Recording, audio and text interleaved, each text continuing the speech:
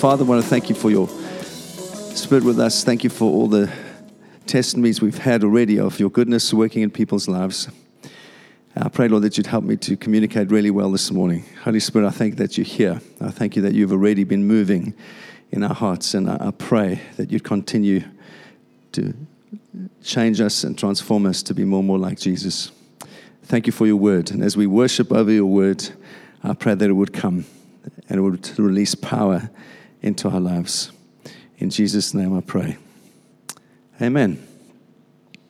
So for the visitors, we've been busy in Philippians for 19 weeks, and it always takes longer than I think it is going to take. But anyway, we are talking about Christ and what he's done for us. We're talking about joyful Christian living. That's the theme that we're exploring. The big picture theme is how can we live joyfully when all sorts of things happen to us in our lives? How can we continue to live joyfully? And there's some wonderful, wonderful truths in Philippians. And so we've landed in Philippians chapter 3. Just remember, Paul is talking about now, he's talking about Judaizers, people that have come into the church and said, you need to be a little bit more Jewish and you need to add some stuff to what Christ has done. And he's trying to encourage the Christians in Philippi to say, actually, Jesus is absolutely all that you need. He's enough. You don't need anything else. You don't need to try and live according to a moral code. You don't need to get circumcised. You don't need to become a Jewish person by nationality. Jesus is sufficient for you in every way for your life, and you have the privilege of learning to walk by the Spirit, and as you do that, he transforms your life. And that's what Paul is saying. And so here, Ed unpacked some of these verses last week in the most wonderful way. I listened to the podcast. If you weren't here last week, I encourage you to get onto the podcast and listen to what Ed brought in the most wonderful way, and it will help to set some of the tone of what I'm going to say this morning. So here, I'm reading from the English Standard Version. It says, "Indeed, I count everything as loss because of the surpassing worth of knowing Christ." And last week, Ed talked about all the wonderful things we gain from Christ, and he unpacked that really wonderfully. And he says, carries on, he says, "For his sake I have suffered the loss of all things, and count them as rubbish, in order that I might gain Christ and be found in him, not having a righteousness of my own that comes from the law, but that which comes through faith in Christ." And I want to look at this little phrase, faith in Christ, this morning. And I want to suggest to you that it more accurately should be the faithfulness of Jesus.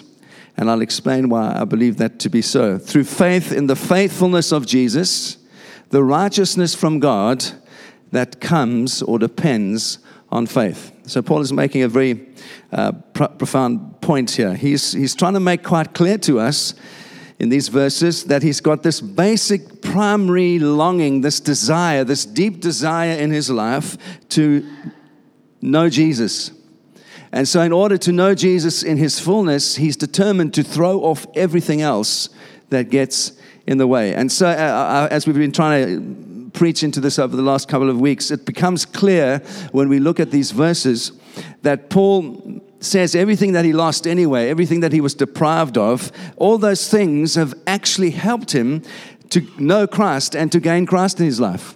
And that's what he's trying to say. Everything that has been a loss for him has actually helped him step by step to know Jesus in a deeper and more profound way than before. And so he's adopted a direction for his life that he's determined to walk in. And as he throws off everything that was an advantage to him before, his nationality, his education, the fact that he was a Hebrew, he's thrown all of those things off for the sake of knowing Christ. And as he's done that, he's got to know Jesus in a deeper and more profound way. And so he's accepted this basic direction that God has for his life, even with all of the losses, because he knows ultimately he's coming closer and closer into relationship with Jesus. And so I want to just look at this little phrase, these amazing words. He says, I want to be found in Christ. So we're talking about the righteousness that comes through the faithfulness of Jesus. And I'd like to just look at this little phrase, what Paul says, to be found in him. And what does that mean? Well, it means quite simply that if anyone was to come and look for us, we would be found in Jesus. If any man, woman, or child comes to find we are in a very primary way to be found in Christ. We are located in Christ. And do you remember that when the Bible speaks of Jesus, it says that he was found in the appearance of a man, of a human being. In other words, if you were to look for Jesus, you would see him amongst ordinary people. He was in the as a human being, and he was found in that way. And so this is the picture that Paul is using and saying, in the same way, we are to be found, we are to be located in Christ. And so we sang it this morning. We are sons and daughters of God our Father. We are located in Jesus. When you get saved, the moment that you get saved, you are placed into Christ. That's what the Bible teaches. And you never fall out of Jesus once you are saved. All right? And so this is both an objective thing and a subjective thing. And I'd like to try and help us understand this morning. We know this as a fact that we are in Christ, but we also know this in the experience of our lives. So it's objectively true, and it's also subjectively true as we live and walk day by day. We are in Christ, and that's what I would like to look at this morning. And the easiest way to try and understand this is to think of the sunrise. I grew up on the coast in a little town in South Africa, and every day the sun used to rise between 5:30 to 6 o'clock in the morning, and it didn't vary much because of the position of where this town Durban is. And so the sun rises every morning, and some people at 6 o'clock in the morning are still asleep, and they don't experience the sunrise. Objectively, the sun rises every day. But subjectively, you have to be awake to experience the beauty of the sunrise. Do you hear what I'm saying? So it's an objective truth. It always rises in the morning, but you don't always see it. If you're awake, you see it. If you are asleep, you don't enjoy it. And one of the favorite things I had as a student was to get up really early and go for a walk on the beach. I love the beach. The beach is my happy place, all right? And you go to the beach and you just have this beautiful experience of the sun rising over the ocean. And normally in the morning, the ocean is like glass. It's flat. And it's just incredibly beautiful and incredibly stirring. So you experience the sunrise objectively. It rises as a fact. And you also experience it subjectively, that you see it with your eyes and you feel it and you feel the warmth of the sun on your body. So this is what it means to be saved. It's objectively true. You are placed into Christ the moment you believe by faith. You are saved, and you are never unsaved. You are saved, and you are placed into Jesus. You are always a son and a daughter of God.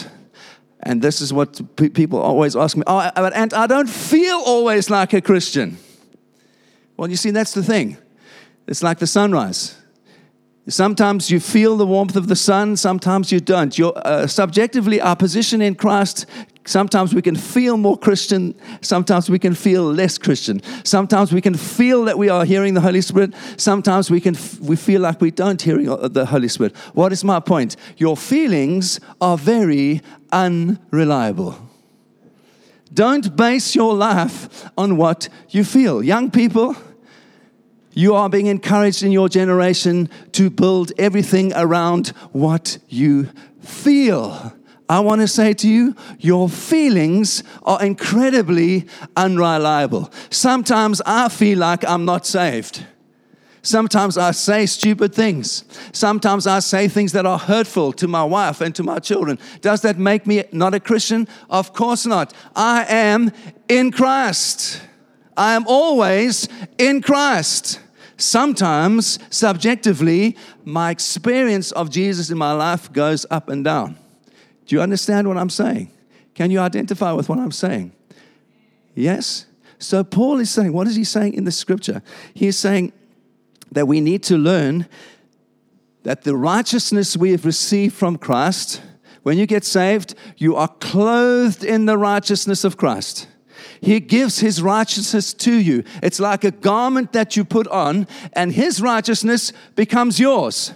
And when God looks at you, He sees the righteousness of Jesus as a cloak over you, covering you. He doesn't see your sin anymore. He sees the righteousness of His Son on your life. Yes, that's always true. And then Paul is saying, what he's saying in this scripture is that we have to learn that somehow the righteousness that we have received as a gift that is clothed on us, that righteousness begins to become a reality in how we live, and it transforms us from the inside. Do you get it? That's what he's saying. And so, the objective truth of all that Christ has done for us and lavished His grace on us and given to us as a gift, Paul is saying we want to learn together how that becomes a living reality in our day-to-day experience. That's why he says this, I want to know Jesus. What is he saying? He knows that he's saved. He knows that he's a child of God, but he's saying, I want to know Jesus more and more in my day-to-day life. I want to experience Him more and more in my day-to-day life. I thank God for what He's done, but I want to know Him, the fullness of who He is. And because I want to know Him, I throw off everything. I count everything dung, rubbish, for the sake of knowing Christ. Now, I find this incredibly exciting, incredibly challenging. Do you know why? Because Paul had known Jesus for 30 years when he's writing this. He's been saved for 30 years. And the longing of his heart is, I want to know Jesus. I want to know Him more. Thank you for all that He's done. But God, I want to know Your Son more. How many of you have been saved for 30 years? Yeah. I ask you as I ask myself, is the longing in our hearts still, Jesus, I want to know You? Or is it, all that stuff, I know it. Heard all the stories, heard all the preaching. What can what can anyone teach me? I know Jesus. Are you with me? That's why you see humility is so profoundly important in the Christian life, isn't it? Because every time we sit under preaching, every time we read the Bible for ourselves, every time we listen to a podcast, every time we sit under any kind of ministry, the longing of our heart should be, Jesus, what do You want to show me about Yourself? What more do You want me to know, Lord Jesus? I want to know You more. What do You want to say to me today? I pray that as we go through this series on Philippians, the longing of all our hearts is, Jesus, what do You want to say to me? I want to know You. I know Helen knows You. I know Steve or whoever knows You, but I want to know You more. Please, won't You show more of Yourself to me? That requires a humble heart. Regardless of how long we have known Jesus, let the longing of our hearts be together. Jesus, I want to know You. That's what Paul says. I want to experience You in my life. All that You've done, that You've clothed me with, I want it to become the reality of how I live. And that comes by the power of Your Holy Spirit. So I have 6 little things. These are the things that we know are true because we are found in Christ. Sorry, I'm on my first point still. First of all, we know as we are in Christ, what do we find? We find that righteousness starts to work powerfully in our lives. We gain Christ. And I've kind of said this already. It's not that Paul is speaking about being saved. It's true that he's saved, but he's saying that stuff, that all that Christ has done is becoming true of in his life, subjectively experienced in his life. It's worked out. And so the theological word is, he's not talking about being saved. He's not talking about being justified. He's been talking about, the theological word is sanctification. How you are transformed. What happens day by day as you listen to the voice of the Spirit, what God does. And what does that mean? It means God says to me, Ant, change your attitude to Helen this morning. When you got out of bed, you were not kind. You were grumpy. My son, I love you. It's not good for you to do that in your home. Because you know what? It sets the tone for the whole day. And if you're grumpy, then she's grumpy. She gets a little, You know what I'm talking about? Of course you do. Don't pretend you don't know what I'm talking about. You know exactly what I'm talking about. That is sanctification. That is learning to hear the voice of the Spirit, and He puts His little finger on a little thing in your life and say, okay, Jesus, I hear You. I'm going to trust You. Help me to change. That's being sanctified. That is the objective righteousness of Christ that He has given you as a gift, becoming more and more true, moment by moment, day by day, as you hear His voice and you hear His Spirit and you obey His Spirit. You with me? That's what Paul is saying. And so this personal righteousness that God has given us as a gift is experienced in our day-to-day living. And it doesn't come by rules. That's what I've tried to say for many, many years now. It doesn't come by following rules. It comes by hearing the voice of His Spirit. That's why Paul, I think the right translation of this, when I looked at the Greek says the faithfulness of Jesus. When you say faith in Jesus, it means it sounds like you're talking about being saved. I must put my faith in Jesus, saved. But Paul is not talking about being saved. He's talking about the faithfulness of Jesus that helps you day by day to become more like Him. That comes by His Spirit. Are you with me? And so when you read that, read rather, not faith in Christ, but the faithfulness of Jesus. You depend for your life on the faithfulness of Jesus. What He's done. How His Spirit is working. And all you do is you hear Him and say, I obey. And then He transforms you to be more and more like His Son. All right, that's the first thing. We are saved by grace through faith, plus nothing. We continue by grace through persistent faith in Jesus, plus nothing. You don't add on a whole lot of stuff after you're saved. You just have a heart that says, Jesus, I want to know you. I want to continue to know you, and help me to hear your Holy Spirit so I can know you even better. Moment by moment, day by day, for the rest of my life, let that be the cry of my heart. Jesus, I want to know you. That's the first thing that happens because we are in Christ. The second thing that happens because we are in Christ, Paul says it. He says in verse 10 and 11, that I might know Him. So we grow in our knowledge of Christ. If you go to the next slide, I think.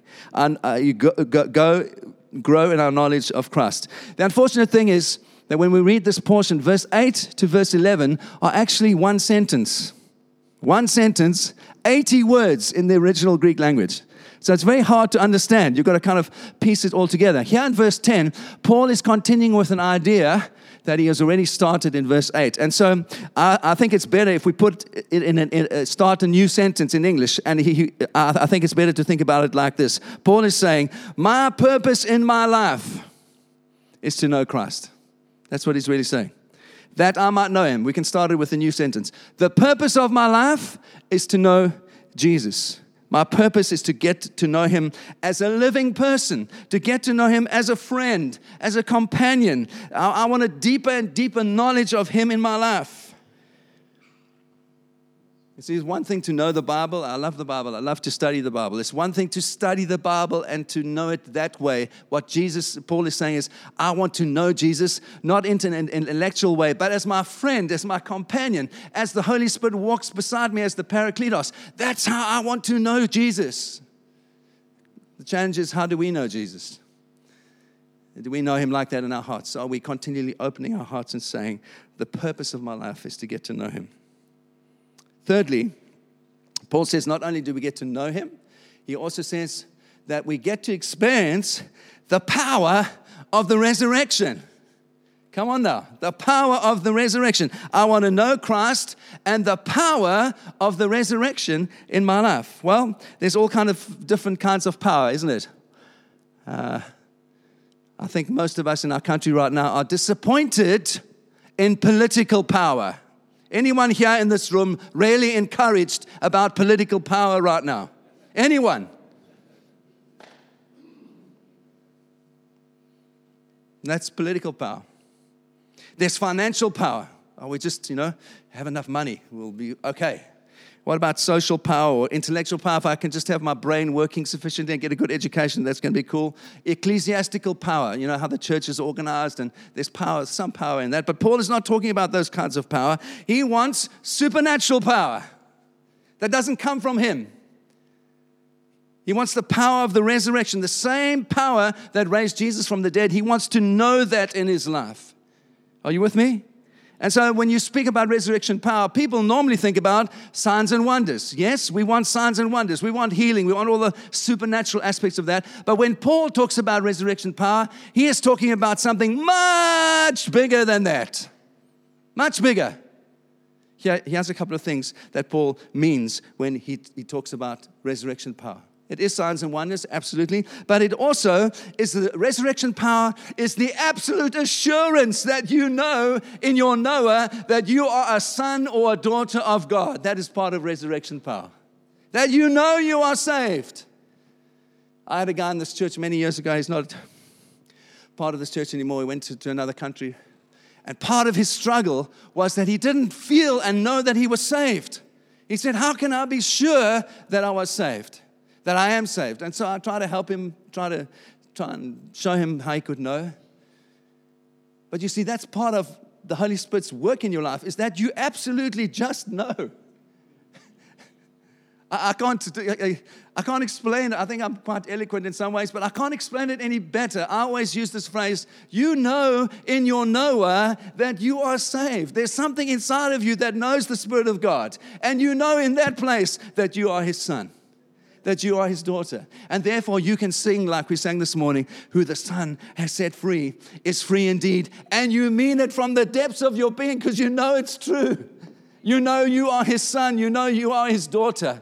That you've been plucked out of your part in your life and you've been thrust into a whole new future. And you can just relax and enjoy that because you're His son. You're His daughter. That's the power of the resurrection at work in you. Secondly, what does Paul say? Resurrection power is knowing that you have been raised in your life and experiencing that resurrection in your life. What does that mean? Well, part of resurrection power is being able to say no to sin. You see? That's when the righteousness that has been given you as a gift becomes a reality in your life. You have the power to say no. You have the power to say no to things that are not good for you. You have the power to say no to things that are going to destroy you. You're able to say no. That is part of resurrection power in your life, enabling you to say, to this thing, I say no. I don't care what the culture's saying. I don't care what my friends are saying. I want to know Jesus, and so I say, to this thing, I say no. You're not good for me. You're not going to do me good. You're not going to help me to become more and more like Jesus, and that's the highest goal of my life. So I say no. That's part of resurrection power. Part of resurrection power is being able to be a witness for Christ. What does Acts 1:8 say? Wait, and you will receive power to be what? To be my witnesses in Jerusalem, Judea, Samaria, and the ends of the earth. So too many Christians are afraid of their neighbors, are afraid of their fellow students, are afraid of the other employees at work. But Jesus said, if you have resurrection power on the inside, you will have power to be my witness. There's only one way to be a witness for Christ, and that's to live on Him day by day. There's only one way. There's only one way. It's to kiss your reputation goodbye. It's to kiss your standing in society goodbye and say, I no longer count that as an advantage. I want one thing in my life, and that's to know Jesus. And so I'm happy to be the butt of people's jokes. I'm happy to have all that stuff said about me because the highest goal of my life is to know Christ and to be a witness for Him.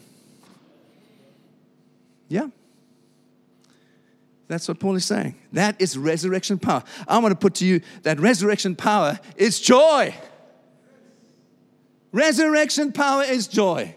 I told you the story. Went to I'm getting a little bit excited this morning, so I'll try and keep it to because we want to pray for people.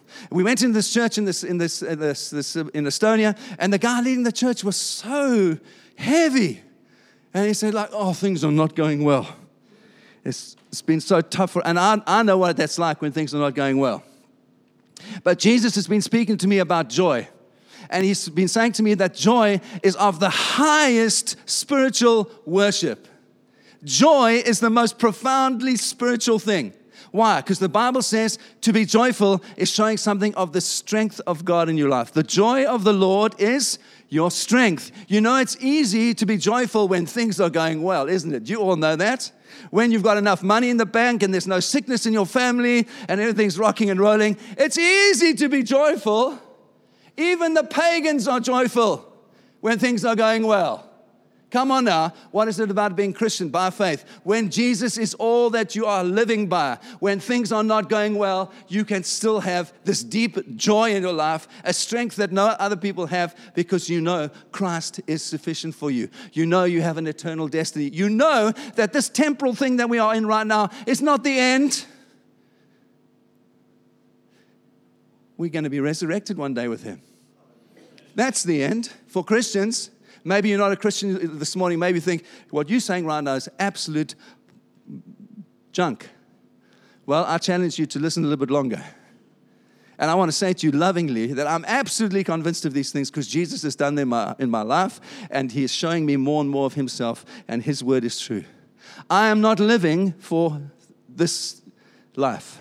I am living for eternity, when one day I'm going to hear God say to me, well done. That's what I'm living for. And I want to encourage you to live in that same way, wanting the resurrection of the dead to attain that. Paul says it here. We're going to look at it. I'm getting ahead of myself. Resurrection power is the power to pray. How many of you find it difficult to pray? I do.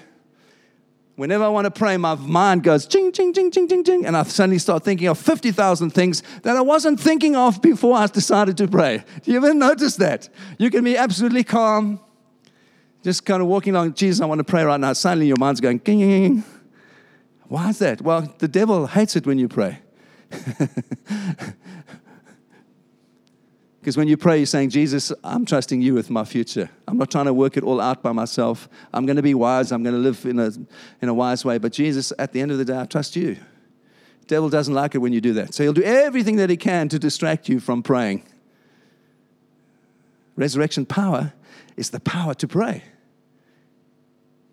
Resurrection power is to know the knowledge of God's will. Resurrection power is when our community starts to be transformed because we are living differently. That's resurrection power. And so all I'm trying to say to you that when Paul says, I want to know Jesus and the power of the resurrection, he is certainly speaking about signs and wonders, absolutely, but he's also speaking about everything else I've just mentioned to you. All of those things for Paul are evidence of the resurrection power. I want to know Christ and the power of his resurrection. And then, because Paul is very kind, he slips in a little thing that we don't like. Do you notice what it is? What is it? And the fellowship of his, oh God, why did you use that word? Sufferings. Why did you use that word? I mean, I want to know the power of the resurrection. I want to know all that stuff. But why do you add the fellowship? Sharing in the sufferings of Christ. What is that about? That is so disappointing, God. Well, Paul is kind, and so he's trying to keep our feet on the ground. He's saying all of that is true. Those are wonderful, noble, incredible things that we're going to experience in life, but there's this thing about Christian living that includes joy in sufferings, and Paul is trying to help us to see that. It's the power of God to accept what our lives are like, even when we feel like we have suffered the loss of all things. There's joy that comes in the middle of our sufferings. And Paul is saying that's part of knowing Christ.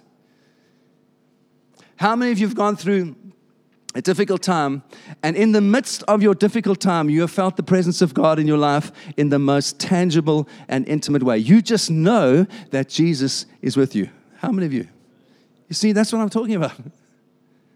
We share in the sufferings of Christ, but even in the middle of the sufferings that we are experiencing, we know that Jesus is with us in the most profound way, and nothing can change that. Your friends can be cynical about it, but you know that it's true because you're experiencing it on the inside. And you have this deep joy that no one can rob you of and no one can take you away. And you know Christ, and you're in the sufferings. You are having fellowship with Him, and you know Him deeply and you know Him intimately. Paul is saying that's part of the deal.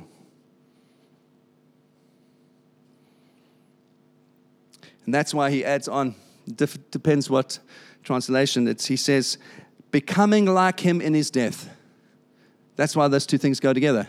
the resurrection power and the fellowships of the sufferings, because in those we become like Christ. That's what Paul is saying. They're connected. And what was it like for Jesus? Mockery, persecution, death on the cross, and then vindication, resurrection, the smile of his Father. If we're going to become like Jesus, it's going to be like that for us. We're going to go through hard things, sufferings, persecution, and we are going to have the vindication. We are going to know the smile of the Father and his voice saying, well done, Phil.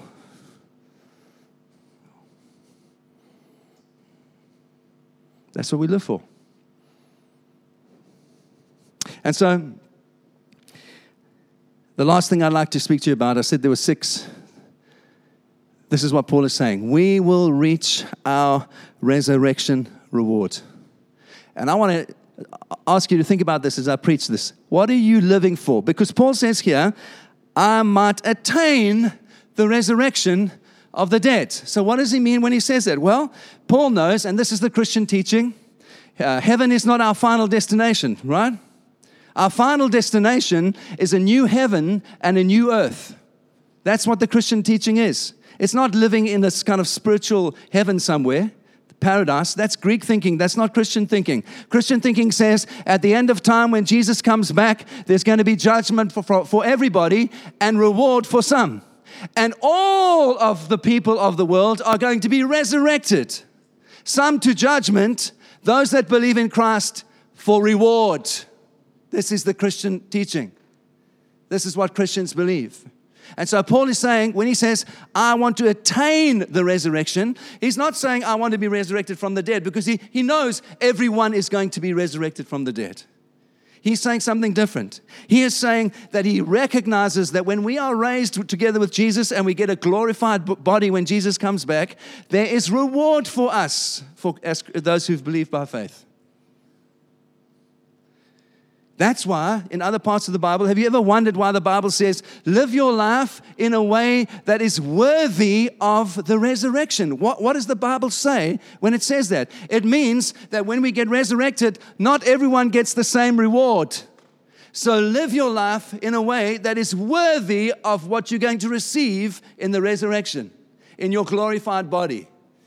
It's trying to motivate us to live for Christ, to live in a way that is different from the rest of the world, because Paul is saying, the Bible is saying that when we're resurrected in Christ, there's reward for us, for those that have lived by faith.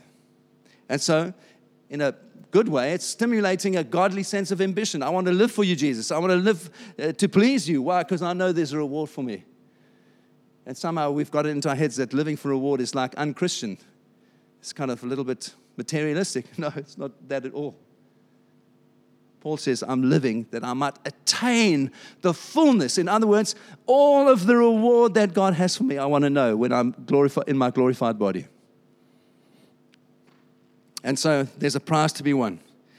And at this stage of his life, Paul knows that he hasn't yet won the prize. It's wonderful to look at when he writes to Timothy, he says, at the end of his life, he says, what does he say? I have run the race. I've been faithful, and now what awaits me is the prize. Here, he's saying, no, I haven't yet got that. Towards the end of his life, he's saying, no, I've run God's race for me. I want to be able to do that one day. I don't know how I'm going to die.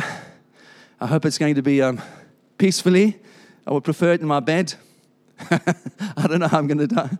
But I do want to hear God's voice to me say, well, one day, say, and well done, here's your reward.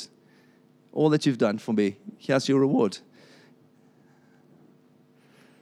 So, what brings out this thing of Paul saying he's living for the highest honor from God is a very interesting word, because he uses, when he speaks about resurrection, in the Bible, when it speaks about resurrection, the usual word is a Greek word called anastasis. Anyone heard of that? Anastasis, that Greek word. That means resurrection. Paul says, he uses ex anastasis here. Why do I say that? Because it's the strongest possible way of saying something in the Greek. And that's what Paul is trying to say. He's trying to bring us to our attention that actually, at the end of the day, Christians, not everybody gets the same reward. That's what he's trying to get our attention. Say, live your life that you get the best reward from God possible. Not everyone's going to get the same reward. In other words, it's like at night when we were in Holland, the stars were beautiful. I don't know why, but actually, Maybe there wasn't so much light. But you can see the stars. And what is the thing that you notice at night? Some stars shine brighter than others. You can see some stars more clearly. That's the image that Paul is using. He's saying, when it comes to our reward, there are some stars that are going to shine brighter than others. Live your life so that you are a bright star and you receive the reward of a bright star one day. Live for the highest honor. You see, for me, I've tried to encourage our church, all of you, that you are free in Christ. That you don't please God by behaving well. You already please Him. Even when you were a dirty, rotten scoundrel like me, even though when you were dead in your sins, God loved you and He was pleased with you and He lavished His grace on you and He plucked you out of the mire that you were in. He placed your feet on solid ground and He said, my son, I have a future for you. That's how good God is. We don't get to do stuff for God in order to try and please Him and win His approval. We already have His approval, but we want to experience joy with Him one day in the resurrection. We want to live for a glorified future with Him, and that's what Paul is trying to encourage us. That's why we do anything. We do things because we love God with all of our hearts and because we know that this is not the end. There's something coming that is far more glorious, and that's what we're living for. So my encouragement to you is, as I finish, can we, all of us, admit what motivates us and what is not of God that motivates us? Can we learn together to count all of those things as rubbish, as loss, so that we can know Christ? That's the invitation. You know, God never forces you to do anything. Even a prophetic word, even when God gives you a prophetic word, it's an invitation to you to walk with Him so that that thing comes into fruition. And that's how it is in all of our lives. God invites us and says, will you journey with me? Will you learn to hear my voice? Because I've got so much more for you. Do you want to know me? And then as we begin to journey with the Spirit, that begins to be the reality of our life. So, what motivates us? Let's be honest about what motivates us. Let's throw off those things that are not godly, and let's commit to live with an eternal sense of destiny. You know, the world wants to suck you into its view of reality. I love much about this world. But one thing I don't like is that this is actually the end. This is as good as it gets. Just live selfishly, live like this, because this is as good as it gets. I want to say, no way. No way. This is not as good as it gets. There's much more glory awaiting for us that love Jesus. And that's why we live differently. That's why we live with different values. That's why we live with a different sense of calling and destiny, because we know there is a reward that Christ has for us. There is a resurrection awaiting all of those that who live by faith, and we want to attain the best, most glorious resurrection one day. This is the Christian teaching. This is what the Bible teaches about resurrection and about life with Christ. So, I want to ask the worship guys to come up. And I want to just spend a little time praying for people.